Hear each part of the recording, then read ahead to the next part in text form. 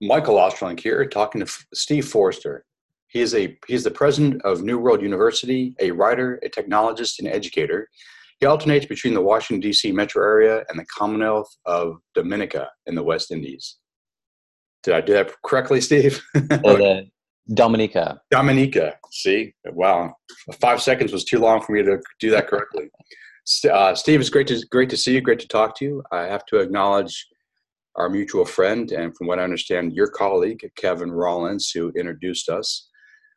Kevin, I've known for an awful long time, and I have to assume one of the reasons he brought us together is because he knows my interest in post-conventional education and anything useful that's kind of disrupting the status quo. And that's what you are doing. Before we kind of get into New World University, can you tell us a little bit about yourself and how you got to the position you now are in, disrupting education? Sure. I actually became interested in first being involved in online education in 1998. I attended a conference when the internet was new, before there was Google or Facebook or anything like that. And it was a conference where we were all getting together to talk about this new internet and all the ways that it was going to change the way we do basically everything. A lot of things we got wrong, or speakers at this conference got wrong, but some of them, we anticipated pretty well. One of the things that we talked about was education, and we had a couple conversations about, what if you had a university, but on the internet, which, in 1998, that was a wow producing kind of sentiment. Now it's sort of, everyone has moved in that direction, including some of the most traditional universities out there. But that was an idea that we discussed back then, and life got in the way. I ended up doing some other things. I worked for eGold. Anyone who remembers digital gold currencies, the sort of forerunners of Bitcoin and that sort of thing. Did that for a while. Ran an offshore gold brokerage in Dominica. That's how I became familiar with the place. Nice.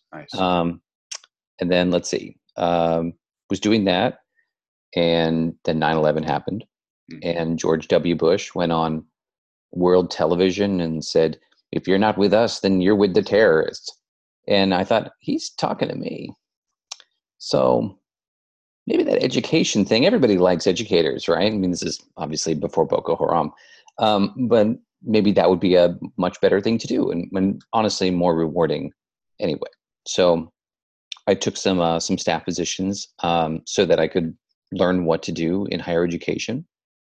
Ended up probably learning more what not to do, but that's okay. That's valuable too. There's no harm in learning from other people's mistakes. Right. And then I guess, how many years ago has it been? Several years ago now, we decided to move forward and actually put together this institution. And it, the vision of it had changed from, 1998, actually pretty profoundly, because now we were trying to put together some developments, especially in, sort of, let's see, like competency-based education, or MOOCs had come on the scene by then, and open educational resources. I was involved in that movement from pretty early, as a sort of outgrowth of my interest in open source software in the 90s. And it turned out that a lot of these sorts of advancements in education fit together pretty well. And all of them had the advantage of leading to lower costs for students. The international focus came from my time in Dominica, but also when I was in the States working for various universities. I tended to work with international students, and I got to talk with them. I got to know them, and to hear about what drew them to cross an ocean in order to come to university in the States. Why not simply do that at home? And obviously, individuals all have their individual reasons, but there were a couple of things that kept coming up, and one of them was simply that there weren't good options where they were, and if they wanted to get a decent education, then they would have to go abroad, basically. So we started to focus on how we could maybe help to make a dent in that problem. Nice. So speaking of education, you actually have your undergraduate in information systems, if I'm correct. That's right. and graduate work here in Washington, D.C. area at George Washington University in technology and leadership. Yeah, educational technology leadership. Nice.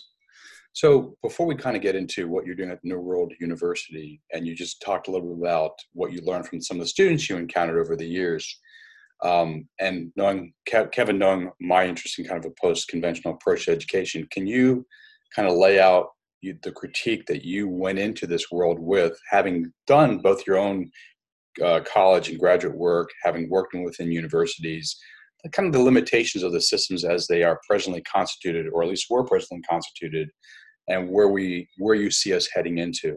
And I'm curious if you can kind of connect that back into the first conversations you had in '98, which is kind of like, even before all this was even possible. Well, oh gosh, a bunch of ways of approaching that. One, my undergrad, Charter Oak State College is actually a very special sort of institution.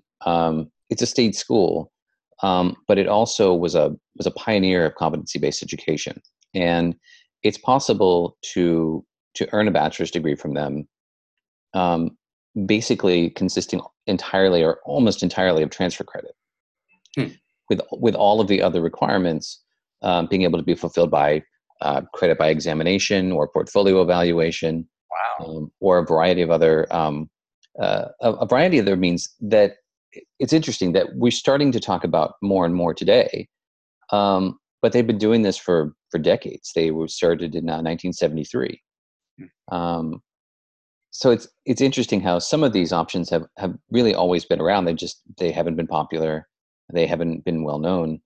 But that's, now that they're becoming more generally aware, they have the advantage of showing over the course of a long period of time that they're workable, that they're legitimate, that they're stable, that they're sustainable. So let's see. Let me do me a favor, if you don't mind. Just look, if you don't mind, we can stick with the college you were just talking about. Talk to me about, so you can bring in credit from other universities and other colleges, but you talk about portfolios and other ways of bringing in pre-learning that you already had. Can you talk a little bit about that? Because I think that's really interesting and a useful model, and one that I think actually preceded conventional education to begin with, because you would have a mentor who might teach you law, as an example. Sure. Law school. Right.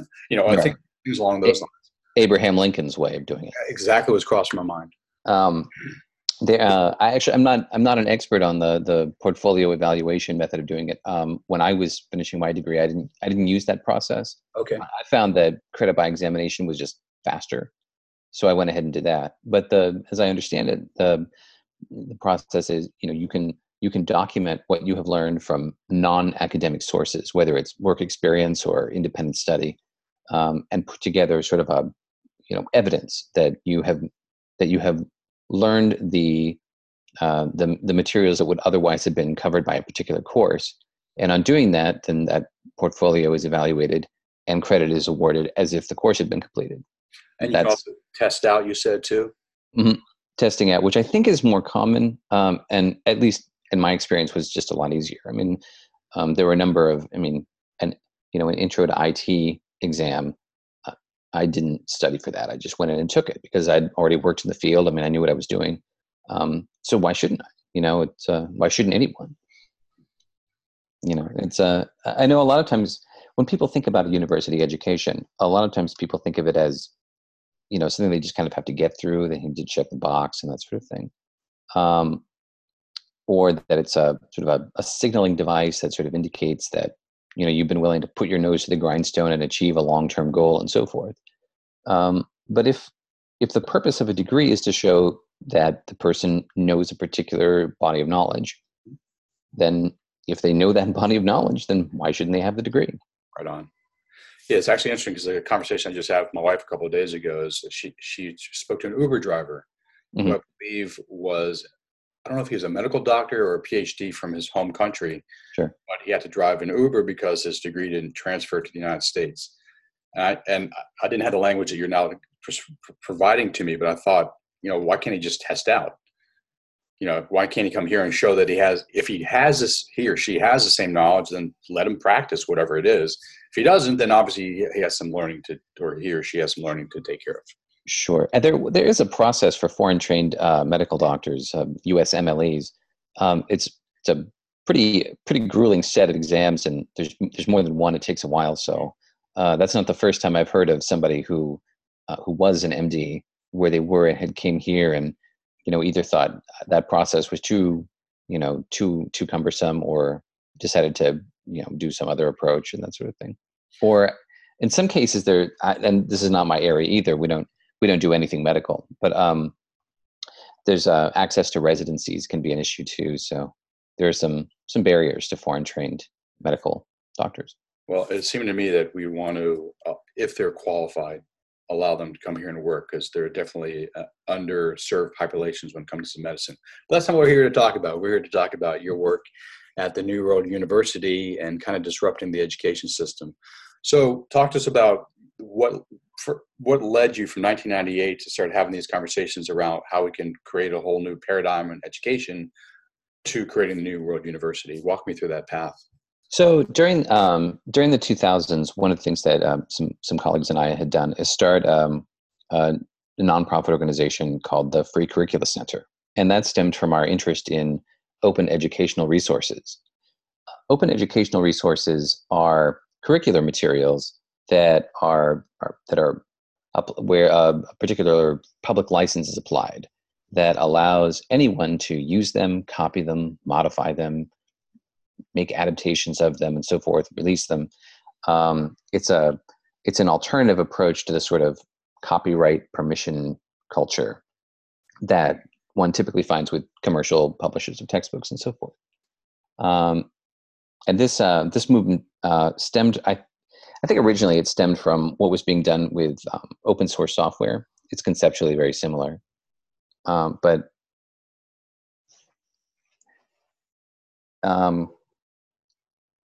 as applied to education, the goal was, manyfold. One, to reduce costs for students, but also to give instructors, institutions more freedom about the materials that they were using, so that they could optimize their particular approach for the student body that they had.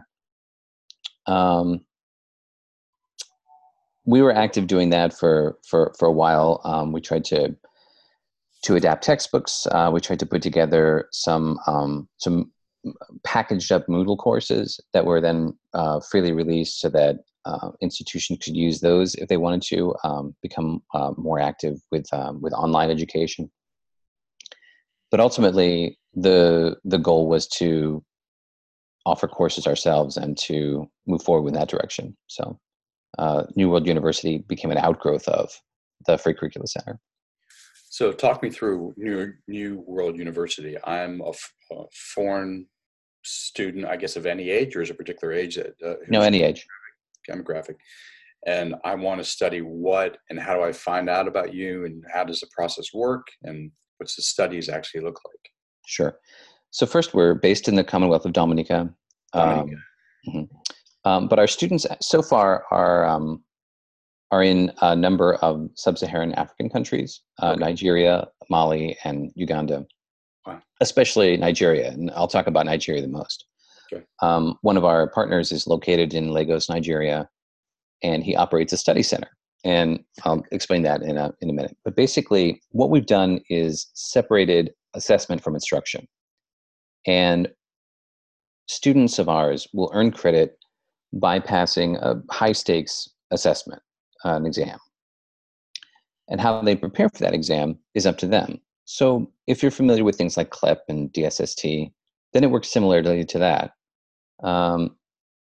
People might prepare by reviewing the materials that we make freely available. They might prepare because they have already amassed a lot of work experience in that area, and they already know that any reasonable exam in that area, they'll already just pass it and just take it, and that's fine too.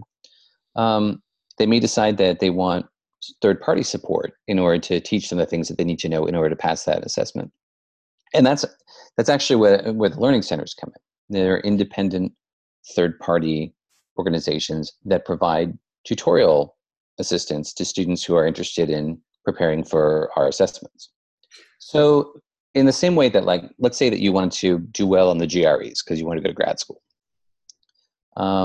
You might go to some center somewhere that offers GRE prep, and you would learn what you need to know in order to do better on that particular exam. Our model is basically the same. For any of your listeners who are familiar with the University of London international programs, we're kind of on that model as well, but that's something that I found that Americans tend to not know a lot about. So, Are you offering like a standard curriculum that where you'd find if you went to any college, or math, English, or whatever language you might be teaching, sciences, literature, I mean, kind of like liberal arts, or are you focusing on particular areas of study? We're focused on professional studies. Right now, we're offering a 1-year certificate, a 2-year diploma, and a 3-year Bachelor of Science degree in international business leadership. We plan to add a similar set of programs in economics and public policy, aimed at civil servants and folks like that. We'd also like to do a similar set of programs in information systems, probably for generalists. We'd like to do a Bachelor of Education program for school teachers.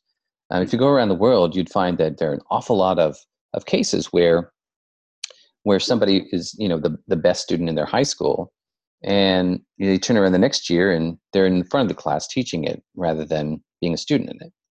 And we want to develop a program that will provide those sorts of individuals with the support they need in order to do the best job possible. Go ahead. Yeah, walk me through, you named like 3 or 4 different programs. Can you walk me through each one of those? International business leadership. It's basically our business administration program. Would you try to have as much of a focus on entrepreneurship as possible? A lot of our students are in places where unemployment is pretty high. So even if they have a bachelor's degree credential or some other academic credential, it's still tough to really stand out well enough to get an entry-level position. And we want to provide them with the information they need or the skills they need in order to strike out on their own and build something of their own, if that's a different path that might work for them. Okay. Economics and public policy, and basically what it says on the tin. That's at an early stage of development. That's actually Kevin Rollins is the one who's putting that together. In part, we have some pretty good books that we can use for that. There's a Ghanaian economist named George Aite who has released freely an introductory textbook on economics that focuses on the African context. And that's very exciting for us to be able to use that and make that available, so that not every example is, oh, here's what Coca-Cola did, here's what Microsoft did. To have examples that are more relatable for our student population, that's very important to us whenever we can do it. And then education, I described that, basically a program that would help school teachers who may have marginal support, it's unclear, but to provide them with a sort of an additional perspective on things that they might try or things that they might use in order to have the most successful experience in front of a classroom that they can. Choose one of those and then walk me through what a typical student would experience for. Is it a year? Is it 18 months? Is it 2 years? Like, how does that work? Sure. Well, I'll go with business leadership, since that's the one where we have all of our students at present. Everything else is still under development. Typically, what they will do is, and most of our students actually go through a learning center, so they have that sort of tutorial support, that classroom experience. But rather than try to take 5 courses in a semester, we actually use what's called block scheduling, where students will take 1 course at a time. They'll focus on it pretty intensely, and everything that they do in that course will try to relate it to what their goals are. So they might start out with taking a management course, and then move on, and next they will take a marketing course and a business strategy course, and so forth, so that they're getting enough of each particular course in a way that it allows it to sort of gel in their minds a bit better than if they were trying to keep track of a whole bunch of different things at once, especially while they're also trying to, in many cases, hold down a job or raise a family and that sort of thing. It's not too different from how some schools in North America have moved to that sort of model too. I used to work for Kaiser University many years ago. They were one of the pioneers of block scheduling. That's all they do. And it actually was very successful for students. The students that I worked with there said it was one of the big attractions of going to that institution was that they were able to have that model. Do a deep dive. That's right. So a student, let's just say for the first block, is doing management. Are they online with you once a week, every other week? Walk me through the logistics of what a student would go through once they sign up for the program. So a student taking our management course, again, all they have to do is pass the assessment.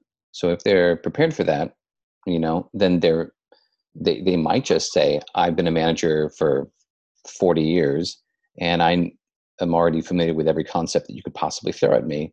I'm going to sit that assessment. So that might be the sort of extreme end of things. We make materials available online, including for management. It's 2 different textbooks that are released using the EPUB format. So they display easily on mobile phones, which a lot of our students have instead of computers. And we have a series of things, a sort of set of different topics that they'll go through with a number of questions for them to think about after they have, read the textbooks, watched the videos that we've curated for them, and so forth. So let me just stop you there. So videos and textbooks to read. So it's the block. Are they then kind of free within that block to study when they can? Anytime they want. There's nothing inherently scheduled. We do also offer a forum where if they have any questions about the material, if they're confused about a concept, they can simply ask and get a response from one of our faculty members. So pretty much they can do it based on their own work schedule and family life schedule. Entirely. Yeah. That's perfect. Now that's for students who want to do things through a totally independent study means, which is perfectly fine. But students who live near one of our learning centers can also take advantage of that. And it's up to the learning center to decide, they know their students better than anyone else does. So it's up to them to set what time they're going to offer tutorial support or other resources like that.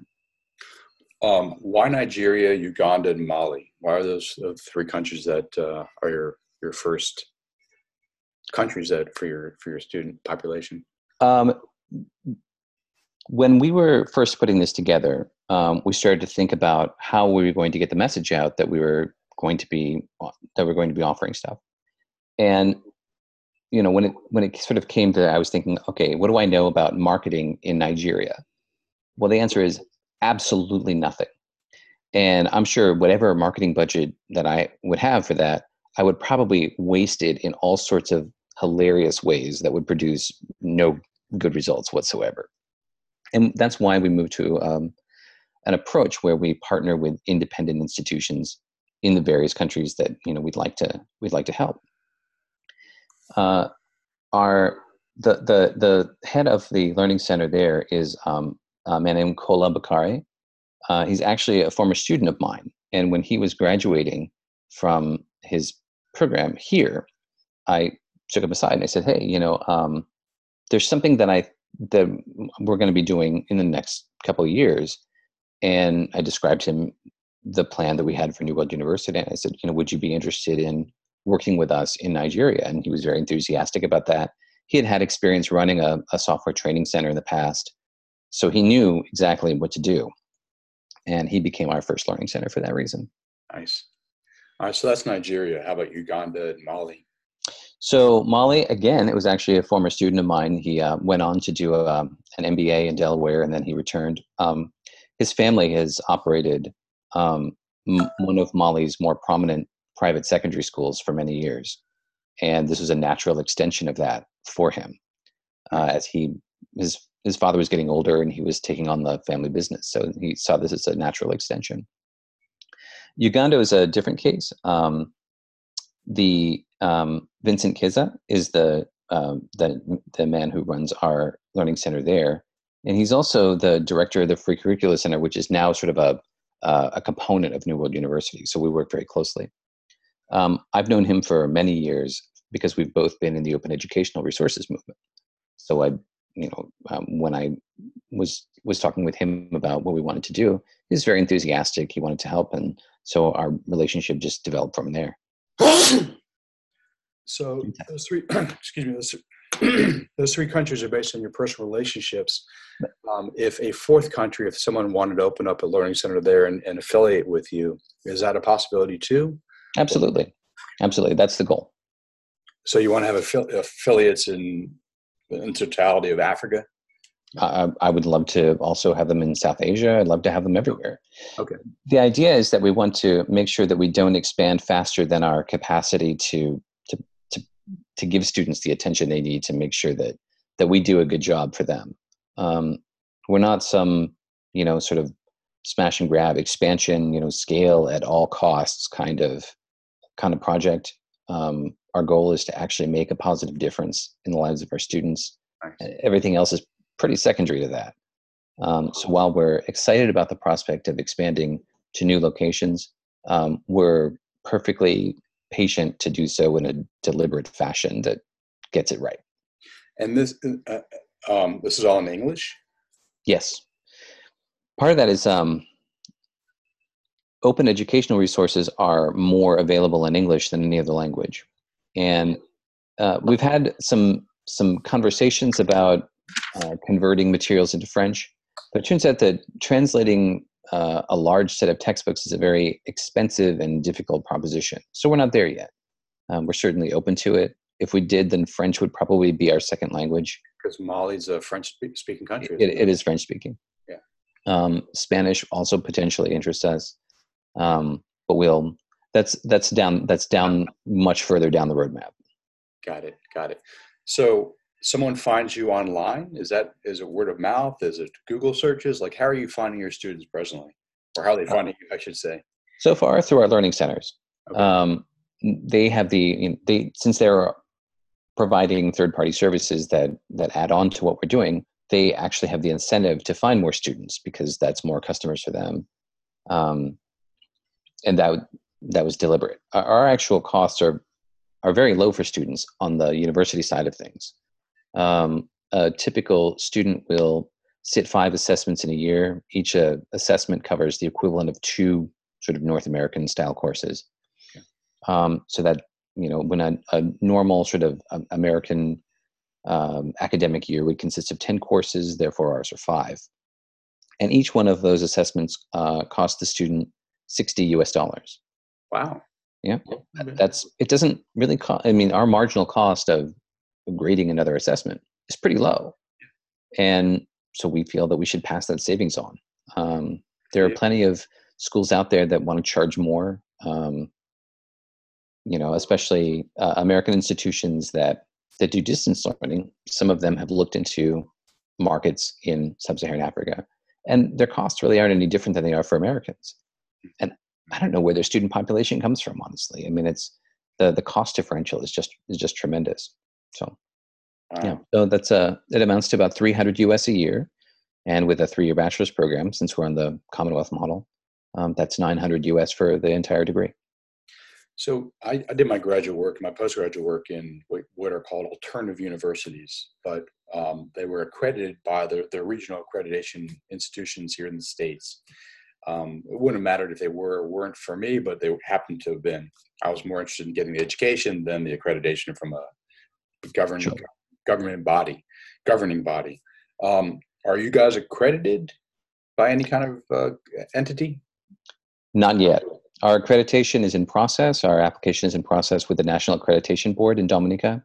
Okay. That board has been around for a while now, and they have a reciprocal recognition agreement with the similar body in the UK. Nice. So that's how we know that once we're through that process, that we should be well recognized basically globally. Yeah. Okay. Once you're the UK, then you have the rest of the English-speaking world, or at least the former colonies. Yeah. Will recognize you. That's cool. So from 1998 to where you are presently, offering this kind of program in 3 countries, Uganda, Mali, and Nigeria. Walk me through, like, a couple years from now, looking back, if we were having a conversation, give me a vision of, from here, where you're heading, and looking back where you've been. I think that from here, first and foremost, we finished the accreditation process. It's something that everybody asks, and rightly so. I don't blame them for asking. Mm-hmm. I hear what you were saying about, in your own experience, you were less concerned about that. You were more concerned about what you could learn. Mm-hmm. And I certainly understand that. I've always said that accreditation does not confer legitimacy. It's simply independent validation of it. Mm-hmm. A difference that sometimes gets lost on people, but that's okay. Right now, our goal is to make sure that what we're teaching our students, what they're getting out of us, is inherently valuable in its own right. We have one of our students took our marketing course, took what he learned, applied for a job in marketing, and got it.